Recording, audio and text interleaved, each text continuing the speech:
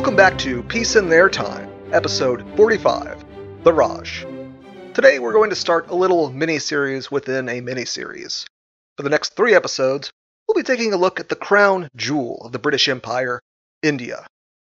It is hard to overstate the importance of the subcontinent to its ruler. Practically every consideration made by the British, outside their home isles, had India factored into it somehow. India, after all, was for all practical purposes the home base of Britain away from Britain. But the role of India in these years gets lost or played down oftentimes in popular histories, focusing mostly on the greatest hits of the independence movement and the life of Gandhi, which, while perfectly valid, also leaves out the millions of Indians who served in the UK's imperial project and the wealth of the country that helped support its ruler. Without the advantages offered by India, the UK really wouldn't have had the global reach that it enjoyed. And it was India's centrality to the empire that also led the UK and its on-the-ground government in Delhi to act in such a heavy-handed manner to any perceived threat to their rule, and why enacting any significant change to the governance there required mass movements on scales unseen in any colonial empire. So, let's get started on what made India the imperial hub that it was, and what it took to rule such a gargantuan prize. The geographic scope of India set it apart from all the other British holdings. The country, by the time of our period, was organized into what was called the British Raj, with Raj meaning rule. It included not just modern India, but also Pakistan and Bangladesh. The colony of Burma, which today is called Myanmar, was also part of the Raj, though later in 1937 it was spun off into its own colony, as it had never been totally integrated into the greater unit. Nor did either the Indians or Burmese perceive themselves as sensible cohabitants in the same administrative unit, so I'll touch on Burma as part of a later episode. So this was a huge area, by itself the size of Europe minus the Russian parts. And its location was highly advantageous as well. To the north were the impassable Himalayas. To the east towards Burma, there were not just mountains, but horrific jungle. And to the west were deserts, more mountains in the Hindu Kush, and the graveyard of empires, Afghanistan. While the British were constantly paranoid about threats to India, there really wasn't a land empire capable of first overcoming the physical barriers and then occupying the immense country. To the south of the subcontinent was the Indian Ocean, and the country's placement right in the middle of it was critical to it being the eastern base of the empire. From the long coasts and numerous ports, the British could manage the activities of East Africa, the Middle East, and Southeast Asia. The home isles might have been terribly distant, but cities like Bombay and Calcutta weren't. While the British viceroy who governed India didn't also administer the swaths of colonies in these regions, his colony was the nerve center of movement between all of them, which made the proper working order of India vital. And that working order was no small feat either. You might look at the sheer size of India and wonder just how such a small island nation like the UK could possibly have taken over such a huge area. Well, the process of takeover had been a long one, and had as much to do with the scale of the country as anything. Prior to the era of British rule, there had never been a truly unified India. Some empires, most recently the Mughals in the early 1700s, had taken over most of the subcontinent, but had never been able to hold the thing together.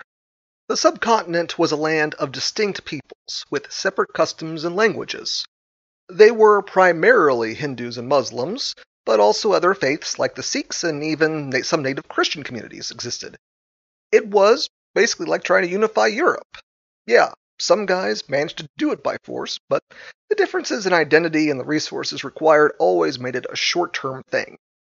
And it wasn't like the British entered India with a clear-cut plan of conquest either. They started out operating simple trade missions, hoping to use India as a way station for the more enticing prospects in the East Indies. However, other Europeans had the same idea and did the same thing. Each party wanted the others out, and they all started building alliances with local kingdoms and princes with the intent to move against their competition. The British, for a variety of reasons, played this game better than the other Europeans and wound up with a standing army and an actual territorial base. Again, not totally planned, just a result of trade wars escalating beyond what anyone had imagined, and a bunch of merchants and soldiers of fortune exploiting a divided land for their benefit. Very quickly, the British, under the umbrella of the East India Company, became themselves basically princes in the politics of the subcontinent. They had alliances, rivals, and a native military that they weren't afraid to use. By the mid-1800s, the British had forced the other Europeans mostly out, and had conquered half the subcontinent by themselves, and dominated the politics of the remaining disunited princes. It was this expansion that unnerved the native Indian army that served the British, and in 1857 a great mutiny took place, and much of India along the upper Ganges River was taken over by the rebels. The British administration panicked and fell apart in the affected regions, but over the course of a year, British composed themselves and sent in European troops that successfully put the revolt down. The mutiny had not spread very far, and the autonomous princes largely stayed loyal to their masters, but the British decided a drastic change in government was in order. The East India Company was disbanded, and the colony came under the direct administration of the government, which established the Raj. It would encompass all India and exerted a new measure of centralized control. It was from this point that systems of rule were put in place that would hold for the rest of the UK's time in India. Notable is that the princes were held up and rewarded for their loyalty in the new governance by keeping their autonomy, and a small but important change was a rule being made that the princes could adopt an heir if they were childless. That might not seem like a big deal, but the arrangement before was that if a dynasty failed, the British would take over that dominion. It was one of these annexations that actually helped spark the mutiny. This move was important as the British signaled to the princes that they were going to be permanent partners, and weren't just clients to be used and disposed of. They were perceived by the British as being too disunited to be a threat, and also a handy source of stability, as any social disruptions would threaten the local prince first and foremost, so they could be counted upon to maintain the status quo. The British also started being more choosy about who they brought into the Indian army. They started drafting soldiers from smaller groups, like the Sikhs, who lived more towards the periphery of the Raj, and who didn't have strong links with the bulk of the population. This was the old divide and rule strategy the British employed elsewhere to great effect. Find a minority that had been marginalized, raise them up to enforce British rule on peoples they had no attachment to, and then rest a bit easier as this new group depended on their colonizers to keep their new privileged status. The UK also started deploying far more white soldiers to India as well, and their proportion would remain significant to ensure the army's loyalty.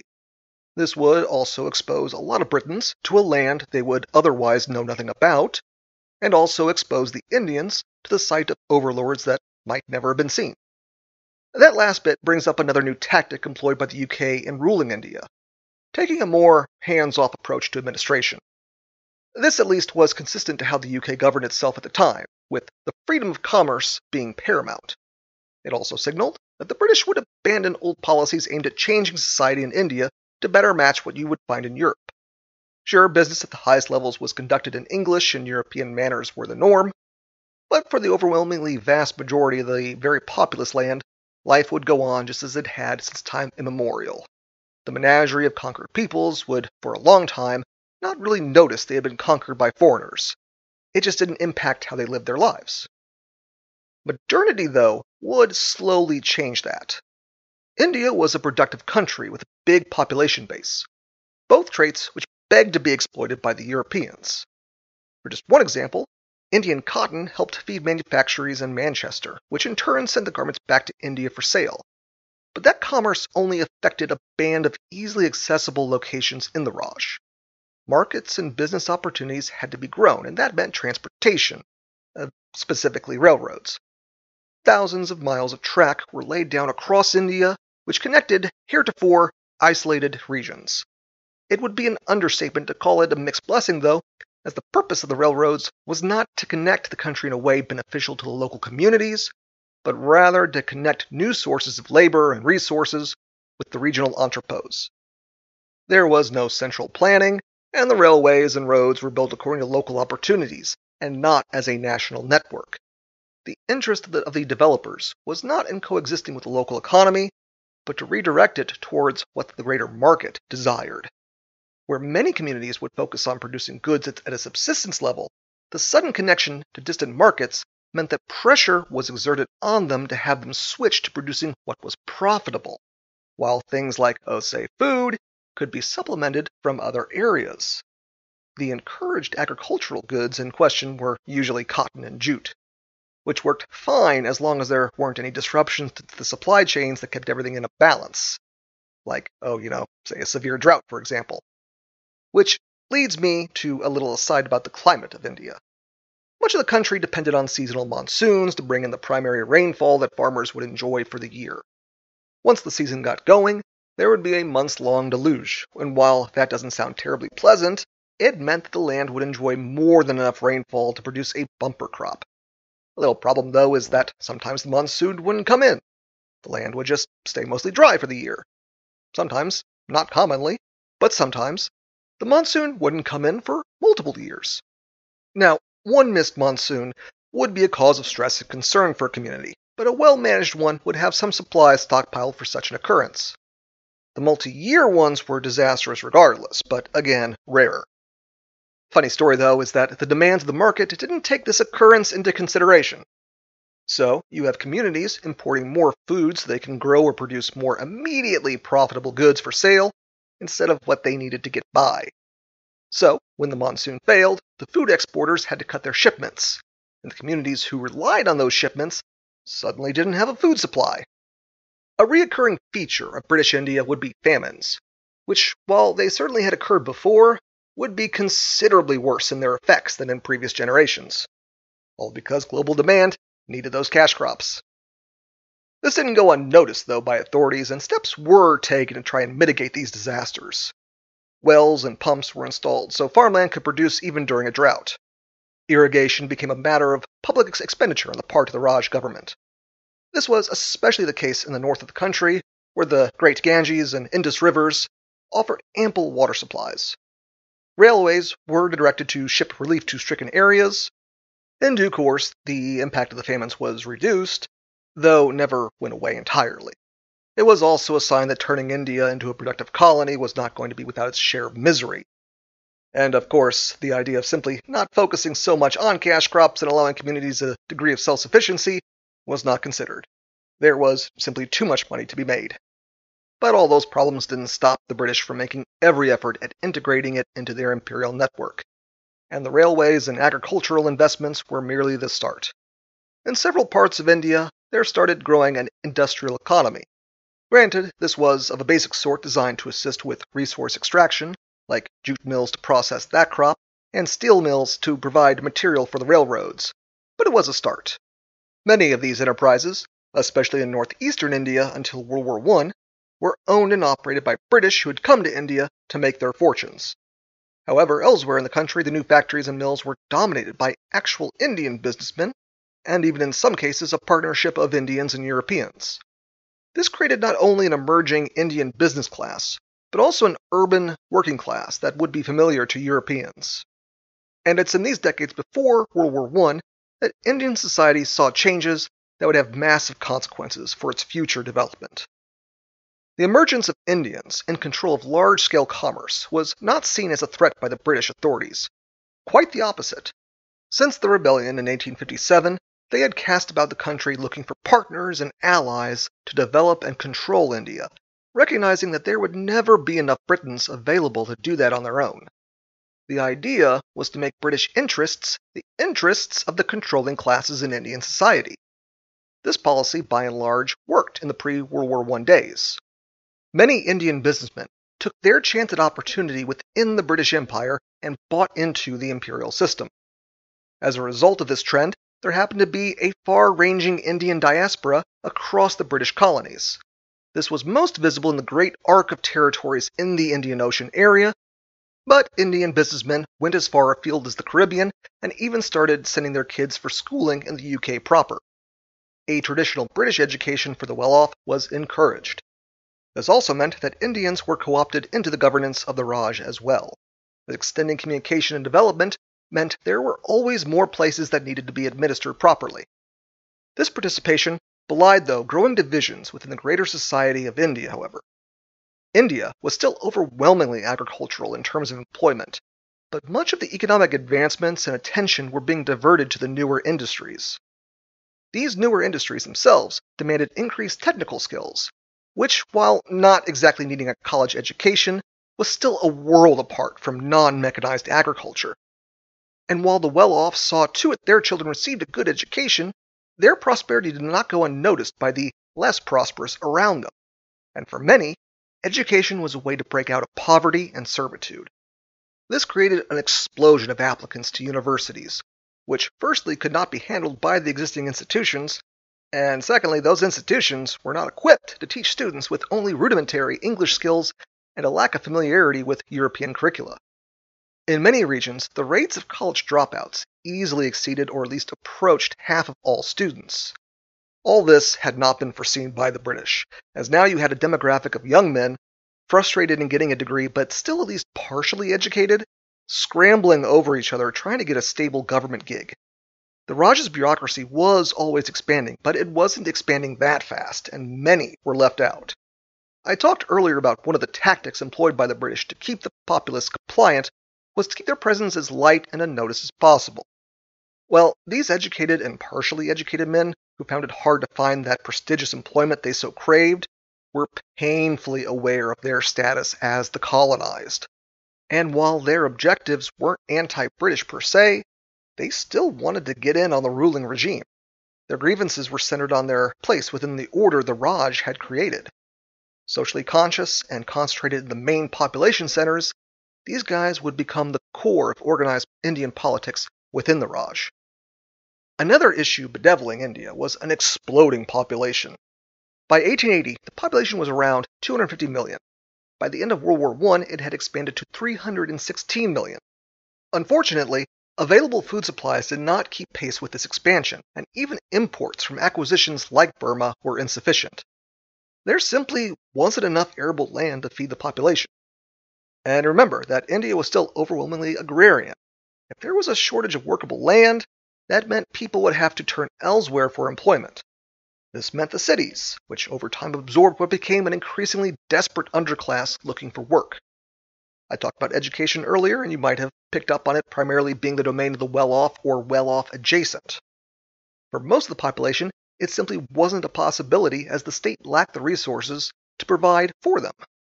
Dislocation and uncertainty became the order of the day before World War I. Before the British, and especially before the modern methods of exploitation, Indian society had rested on a kind of equilibrium. It in and of itself was not terribly fair, what with the continued oppression of women and a rather severe caste system, but it was stable and sustaining.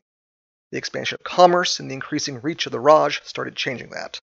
Native Hindus made up the majority of India's population, even taking into account regions that would become Pakistan and Bangladesh.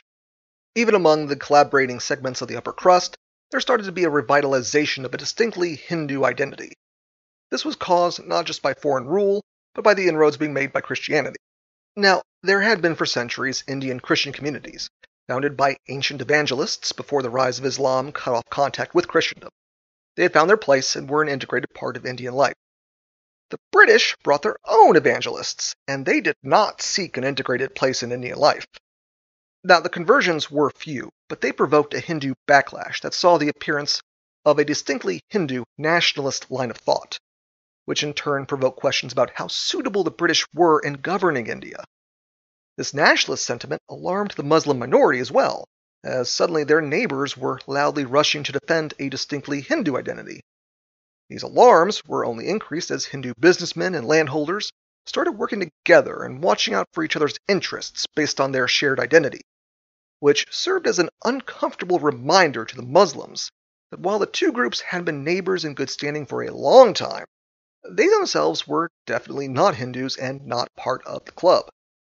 So they started organizing among their own community, looking out for their own particular interests. This response to foreign rule set off a tragic division that would just keep on growing from here until India was partitioned upon its independence. That isn't to say there was a rapid swing towards demanding independence, quite the contrary. India, as a concept, had always been a geographical one, and it was going to take a lot of soul-searching and debate before even a sketch of a consensus was reached. And that problem still hasn't fully resolved itself to this day in many ways. The British were keen on maintaining the Raj as a collection of regions and peoples, which the Indians found hard at first to disagree with. The Raj was an established and mostly workable system, and there wasn't much to go back to unless they wanted to return to the old feuding principalities. But the European educations that the Indians so valued taught them many very interesting lessons about statehood, personhood, and nationality.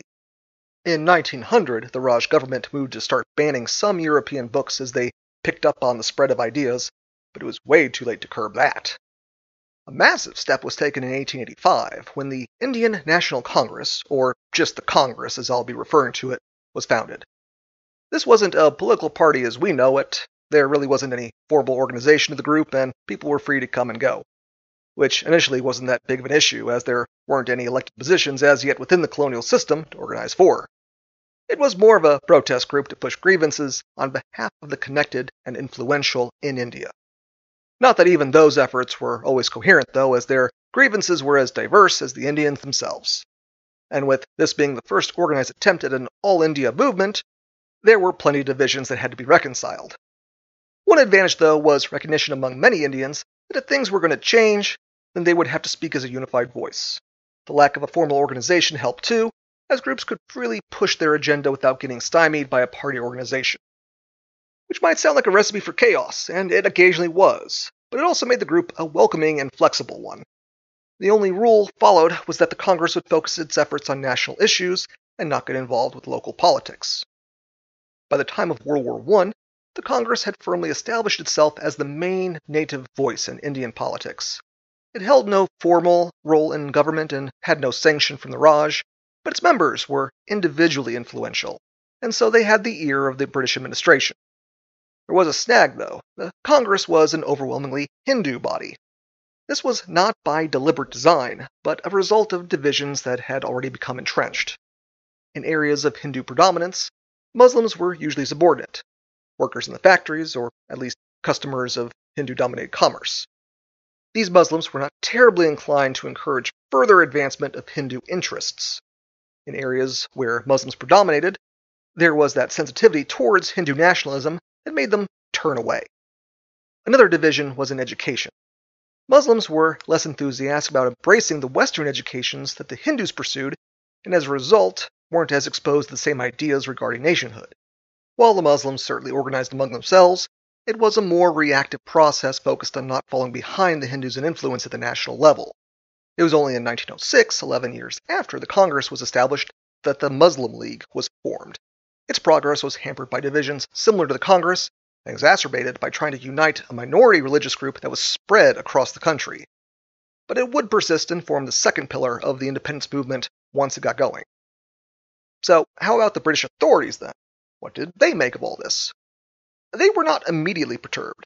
After all, many of the Congress members were elites that had benefited greatly from the regime. By the time authorities realized the nationalistic dangers, it was already too late to reverse course. The original policy of keeping that light touch had fallen apart in the face of economic development. An irony in that the demands of colonial exploitation created the conditions of social consciousness that aroused opposition. The very centrality of India to the British Empire also meant that the disruptions of economic development could not be slowed. India was different from other colonies in that its large army was supported not by the UK proper, but by the Raj itself. It already used its own currency, the rupee, as part of its own system of finance. The balance sheet of the Raj was separate from that of the UK's, or technically at least, since the Raj was still very, very much a subject that still followed the orders of London. Which would cause problems down the road as the Home Isles occasionally use India as an additional piggy bank, especially during World War I. That and the use of the Indian Army as a colonial tool elsewhere in the empire, again at the expense of the Raj treasury and not the one in London, was a source of concern. Humiliations like the defeats in Afghanistan during the later 1800s might be politically costly in Britain, but they were economic burdens that the Indian elites did not ask for. And as India became more developed, the desire of the British viceroys to implement a more centralized rule just made it more obvious how outsiders were having a disproportionate impact on everyday lives. And that will lead us into India on the brink of World War I. Next week, we'll have a brief overview of the war years, and more importantly, the effect of the war on the relationship between the British and Indians. Just a little word of advice: sending 1 million of your own men to die in the trenches does not boost your credibility as an authority figure. I'll see you next week, and as always, thank you very much for listening.